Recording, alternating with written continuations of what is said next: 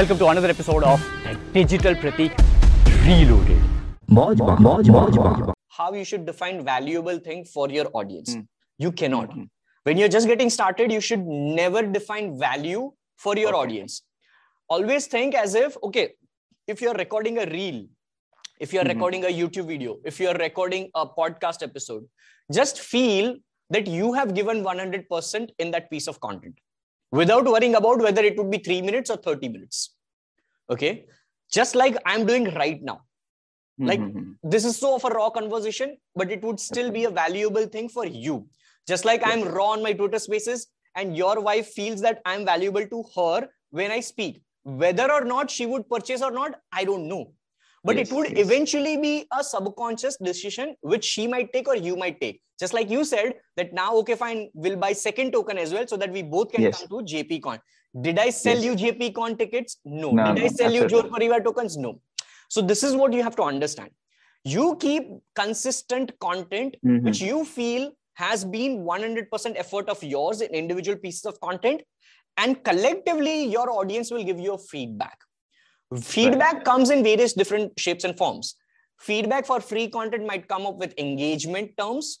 Now, not necessary that you might get likes, comments, followers increase all the time.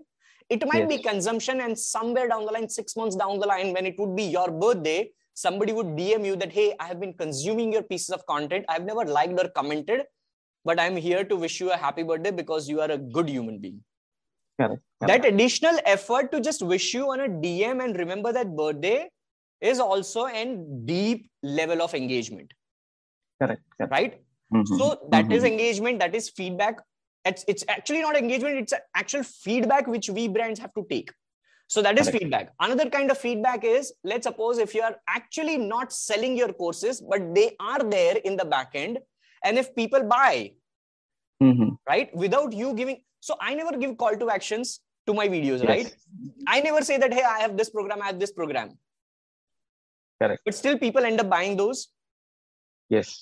Why? Because it's not about the CTA all the time, but now this path is very tough.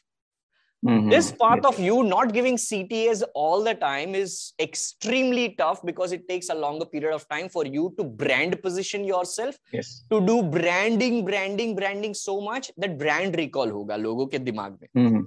That okay, fine, मेरे को ये करना है. जैसे आप हो, बहुत सारे लोग आज मेरे को बोलते हैं कि ब्लॉकचेन वेब3 में हम आए हैं तो क्यों आए, क्योंकि आपका कंटेंट देखा, आपका कंटेंट सो दिमाग में एक बैठ गया है. But now if I don't work and innovate in this blockchain web3 world, you'll forget me. Correct. You'll pass on to the second person who would be actually doing it. So this is where consistency in the initial stage also matters, and once they are there also matters. So ये दूसरी चीज feedback ऐसे मैं लेता हूँ. And once I have 3 to 6 months of content consistently for anything new I start, I'll automatically get a collective feedback in the form of comments, in the form of DMs. वो depend करेगा कि आप कहाँ डाल रहे हो. Right? So based on that, I will decide whether I have given valuable pieces of content to my audience or not. I will never decide on one piece of content. Never. Right. It would be a collective effort, collective feedback of at least 3 months to up to 9 months. Sorry, 3 months to 6 months. Okay.